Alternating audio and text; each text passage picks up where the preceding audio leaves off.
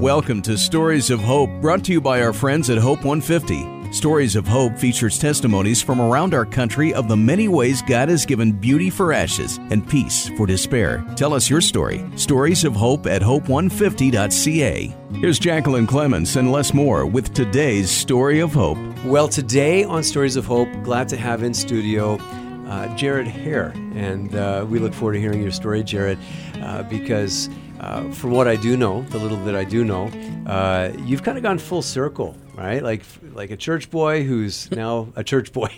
But in the meantime, the meat between that bun, those hamburger buns, was some pretty crazy stuff that you're going to share with us today, huh? Yeah, like you said, full circle, Les. It has been a total 180-degree change. Yeah, well, let's get into it then. Why don't you tell us a little bit about your background? Because as you will share, I know that you spent some time growing up in the church. Like, where was this at? Was it just like a formal religion, or were you a family of evangelical Christians? Like, where did you grow up, and what church were you going to? Yeah, so for the longest time, me and my family, we went to Grace Baptist Church up on Memorial, I believe.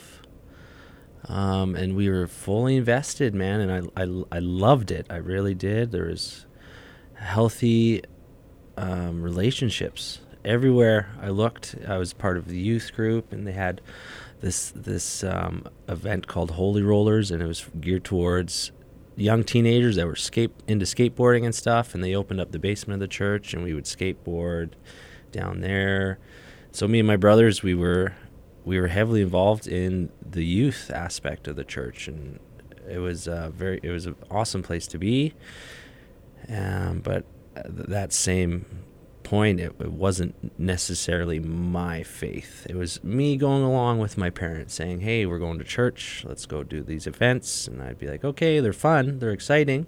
Got some good friends there," but I never really took the meaning and the message behind those events and what was being taught by the youth pastors to heart. So it was kind of just riding the emotions, right? I didn't know any better. I was 13, 14. So it was a beautiful church, though, man, and just a lot of healthy friendships were growing there and fostering from that. And then after, I think it was my grade 11 year, in high school, we lived out in Airdrie. My mom got a job transfer out to Ontario, and I was kind of heartbroken. I was like, I'm going into my final year of high school, and I'm now having to move provinces. So I was a little jaded by that. And that had a negative effect on you? Yeah, like my parents, they did a great job with us, man. They loved us, and they raised us up in the way we should go. They definitely did that, but I was upset that we are now moving. And so my peer group were good friends, and I wasn't necessarily into the partying scene at that point. But when I was told we were moving, for whatever reason, I wanted that peer group to double.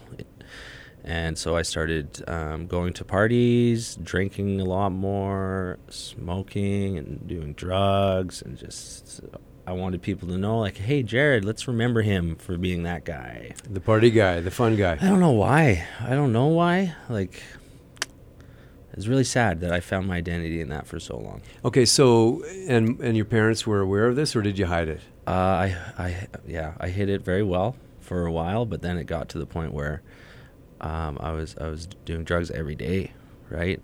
I wasn't going to school, and so like they knew, Jared, you're up to something. We don't necessarily know exactly what that something is. The train was derailed, and I was sitting on the train for a long time. Where in Ontario was this? So we first originally moved to Stratford, Ontario, and so that's where I finished off my grade 12. And then after Stratford, we moved up towards Oshawa area. And when we were up there, we moved 2 more times, right? So it was a lot of moving around. I went to college in Oshawa, and in my college years, the partying was, if anything, amped up more, just because I had more income from my work. I had my own vehicle, so I was able to come and go. and like that's what I wanted. I really loved it. I loved the party lifestyle. I loved being known for like, oh, hey, here comes Jared. He's going to smoke and drink everyone out under the table. It's really sick, actually, to think about, but that's what I found my identity in. So how long did this last from? So your last year of high school, it kind of amped up. Yeah. How long did this last? Probably like 7, 8, 9 years. Really? Yeah. And you're a family man, I know that, but did you get married under this cloud of drugs and alcohol? Yeah, we were out in Ontario for a good, I don't know the years off the top of my head, man, but we were out there. So from the beginning of grade 12 till my end of college, a couple years after college. So that span of time, I was focused on me, doing what Jared wanted, when he wanted, how he wanted, and I took advantage of everyone that loved me in my life. My family, my brother. I was not a good brother. Walked all over them, just did whatever I could to get what I wanted. And then in my last year of college, I became really, really sick, and I landed in the ICU in a coma for 3.5, 4 weeks. And that was like the life-changing moment for me, not only me, but my whole family was affected by that. What happened? So looking back through it, it's a weird one, man. God's hand has been all over it. So when I first started smoking and drinking, this is going back to grade 9, grade 10, right? I used to dabble, but I wasn't fully engulfed in it by the end of grade 11 going into 12. But I started smoking cigars, drinking a little bit of marijuana. But we noticed a growth starting to grow on the side of my neck. And as my lifestyle would increase, this growth started to continue to grow, and it would get bigger and bigger. Huh.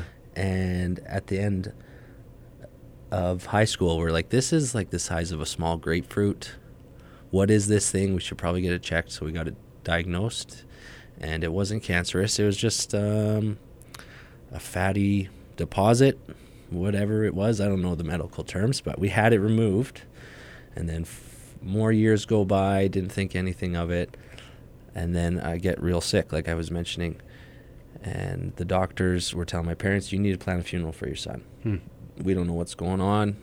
He's on life support. It's been 3 weeks, 3.5 weeks come. A couple days before they were about to pull the life support, I came to. And that's due to the fact that they had a specialist down in the States find out that I was sick with Lemierre's disease. And it's a fancy word for there's some bacteria left over from that growth in my neck that broke away and got into my bloodstream. And then my bloodstream kind of carried it to my heart, and my heart just started pumping this bacteria all throughout my body. So I went septic. And I was in a coma for that amount of time, and it was just I don't remember anything, just coming to, and like my whole life being radically changed. Wow. So was this the point of your life where you're like, okay, I almost died. God has kept me alive through the doctors. I gotta make a change, or how did you start to snap out of this? Yeah, by the grace of God, man, for sure. That was the moment where my heart was softening towards what God was doing. Like the lip service of all the years prior, knowing the fundamental truth of the Bible and who Jesus was and what he did for me, but never personally living that out and making it my own. That kind of all came swinging around and hit me hard. And so countless nights after that stint in the ICU, just weeping, Jared by himself weeping, crying. My heart's breaking. Lord, I'm doing what I know I shouldn't be doing, but I can't stop, right? Because prior to me getting really sick, it was an addiction, right? I dependent on these substances each and every day to function. And so coming out of the hospital, it was second nature, and I picked it up where I left off. But the big difference this time was my heart, I didn't want to be doing it. Whereas prior, I loved it. I relished in that, and now I didn't want to be doing any of it. I hated that lifestyle. And so along with that came the guilt and the shame. Whereas prior, I loved it. I was enjoying it, so I didn't feel bad about the choices I was making. Whereas now, I hated myself and what I became. And then, the guilt, the shame amped up and continued to grow. And then there was a moment in my life there before we came back to Alberta, because my dad had another job opportunity to come back here, where the Lord miraculously removed the addiction. I was out for a weekend just doing things I shouldn't have been doing, and the drive home, I just prayed, Lord, take this, please take this, make this the one. Like, I just need your help. I don't know what to do. And then he removed it, and all of a sudden I wasn't smoking cigarettes every day, which is a crazy thing to think. You're addicted to nicotine for so long and cigarettes, and all of a sudden that just vanishes. The urge to go out and party and drink and smoke was all gone. And I was like, wow, this is it, man. I'm sober. Thank you, Lord. So is that the prayer, Jared? By the way, we're talking to Jared Hare, and he's sharing his story of hope with us today. Is that the prayer for those that are fighting addiction? Because you've obviously, and we'll get to the story where you went to rehab here in the Calgary area, but you've known other addicts. Is that what it takes to simply say, Lord, take it? Or for some people, is it harder than that? Because yours was taken away, and that made it easier for you. Yeah, I think it's both sides of the spectrum for sure. Like, I was fortunate to have experienced that supernatural relief. The Lord removed the addiction from my life, but I didn't know how to function normally, let's say, without these vices, right? So all of a sudden, I was just at home all the time. So you're sober and you don't know what to do with yourself. I didn't know what to do. I started playing video games again. My parents were like, this is weird. Jared's home. He's never home. What's going on? I started getting invested into the church where we were living in Ontario. I was going to Bible study, and so I was really engulfed in my faith at that point. And it was sweet because I was able to taste and see that the Lord was good, right? But I didn't know the coping methods of, like, how do you normally cope with stress when it shows up if your number one go-to is to go get high? Right? Like, I had a terrible day.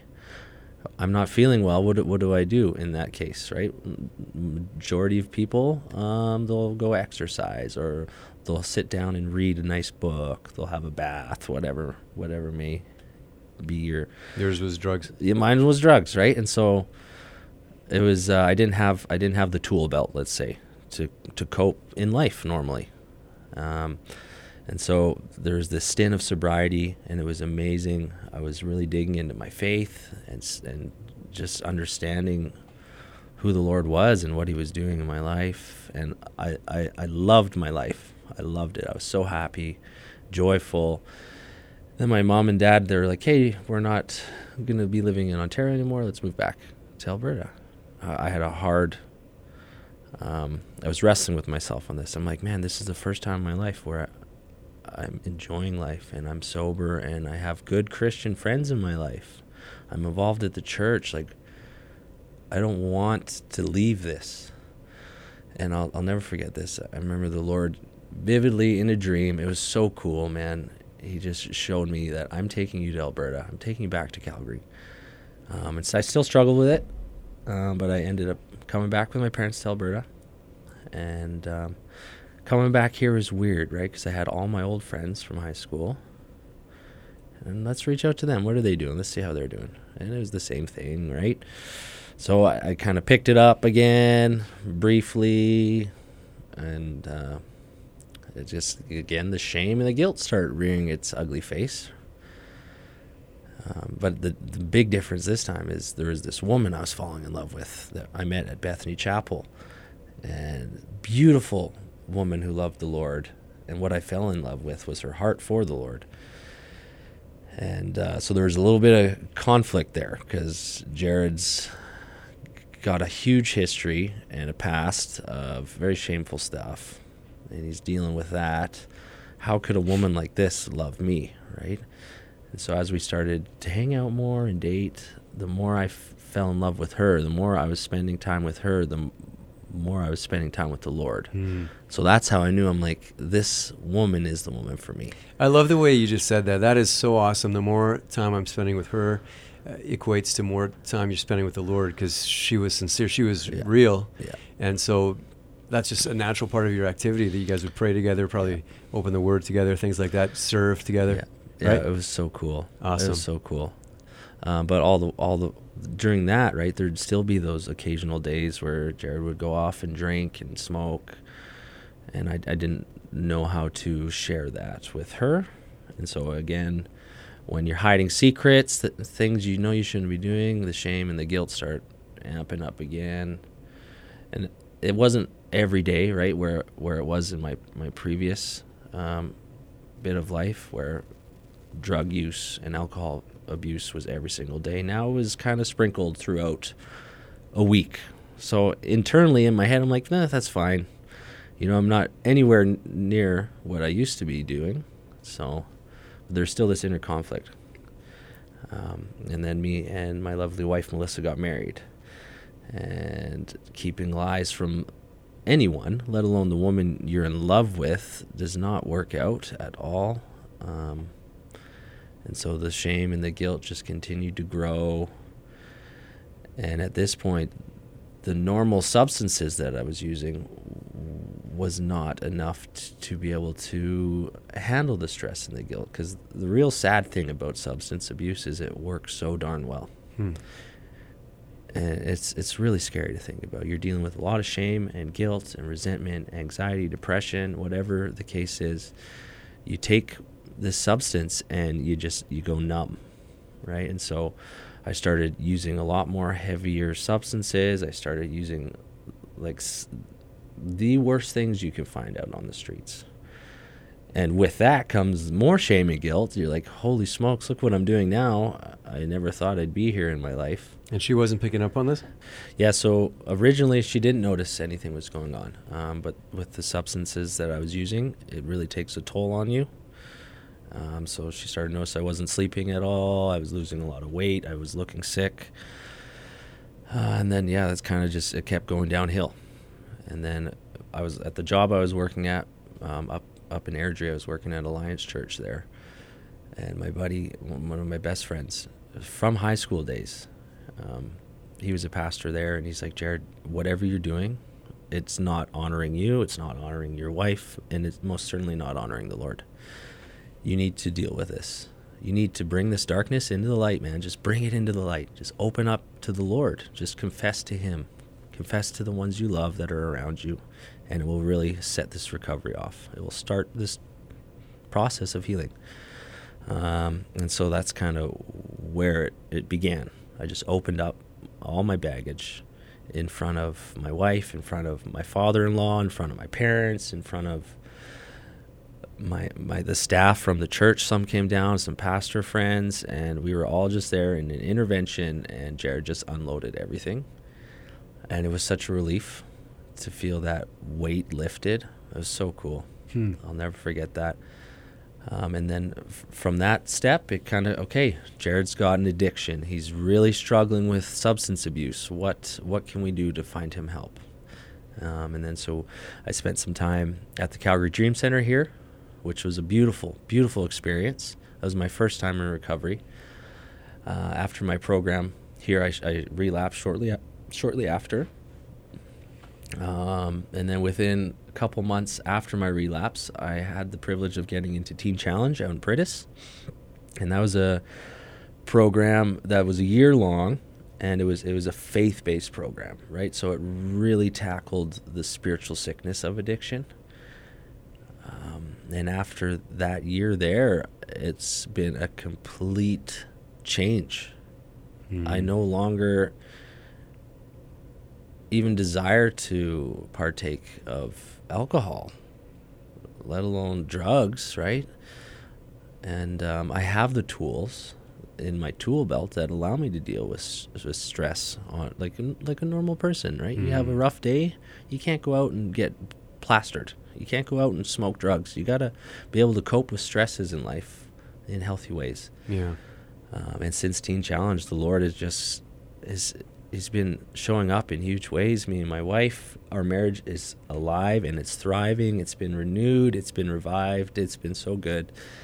We are blessed with a beautiful little baby girl, and the Lord's just continuously showing up in ways that I wouldn't have expected 5 years ago, 6 years ago. I'd love to get more of your story. We maybe need to do a part 2 on a different date, but Jared Hare is our guest today.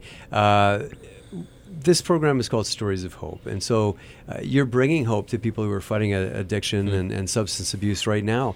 What does hope look like to you? If you had to define it, if you had to explain it to somebody who asked you, hope, what even is that? What would Jared Hare say?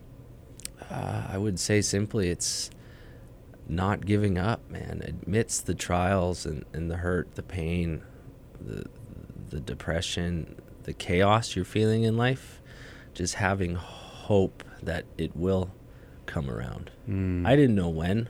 I didn't know how. I just knew that the Lord was good. He saved me from death on the ICU bed, and I know there will be hope coming. And it was just cool that I got a partner with him in that. Yeah. So... You mentioned earlier that you weren't a very good brother. How is your family dynamic now? Have there been consequences to your life prior to a real commitment to the Lord, or has He redeemed everything? He totally has redeemed everything. He has revived it all, but there were some consequences. Yeah. I spent some time crafting hand letters to each one of my family members, just apologizing, right? Asking for forgiveness. My youngest brother, he told me, he said, Jared, I hated you. And I'm like, man, that's so heavy. Yeah. I get why. I totally understand why. But now we're better than we've ever been. I still find myself sometimes I have to deal with the choices I made in being who I was. Yeah. So, but it's a process, and I have to be gracious to myself. Yeah. Yeah. I love that.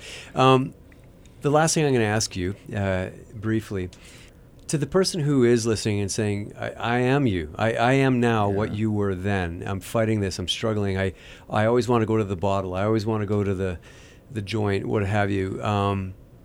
Every time I'm stressed out, and there's stress every day. What's your exhortation? What's your word of advice? What do you want to say to that person who's struggling? If it's gotten to the point where you're relying on whatever substance each and every day, you need help. I thought for the longest time I could do it on my own. I will just go away to BC for a holiday with my wife, and then I'll come back and I won't have that pull to the drugs. But that was not the case. I needed help. I couldn't do it on my own. And I had to involve my friends and my family. Hey guys, I am sick, and it's going to kill me. I see it's killing you. I need help. And just being okay with knowing that we can't deal with this on our own. And I think that's a lie that the enemy tells us, for sure. So just, asking for the help that's out there. There's hundreds of different opportunities to get that help and the recovery that's needed. So, all right. Well, Jared, thanks. I'm so blessed and glad to meet you. Yeah. And God bless you as a dad, a husband, and a hard worker and a citizen and a contributor to our society here in Calgary. And it's a real pleasure to get to know you. Thank you so much, Les, for having me here. I enjoyed every second spending with you, sharing my story. Thank you for listening to Stories of Hope with Jacqueline Clemens and Les Moore on AM 700 The Light. Share your story with us. Stories of Hope at hope150.ca.